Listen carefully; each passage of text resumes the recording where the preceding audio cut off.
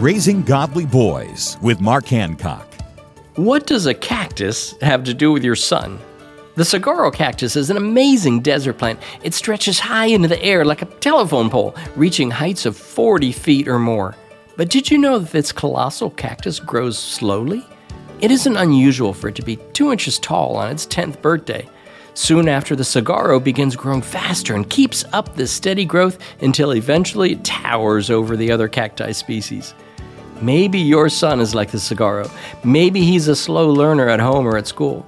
Sure, it's fine to get your son extra tutoring help, but it's important to realize that we all have different rates of physical, mental, social, and even spiritual growth.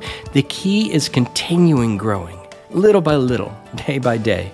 For more encouragement and parenting advice, visit Trail Life USA or RaisingGodlyBoys.com. Find free resources to help you at RaisingGodlyBoys.com.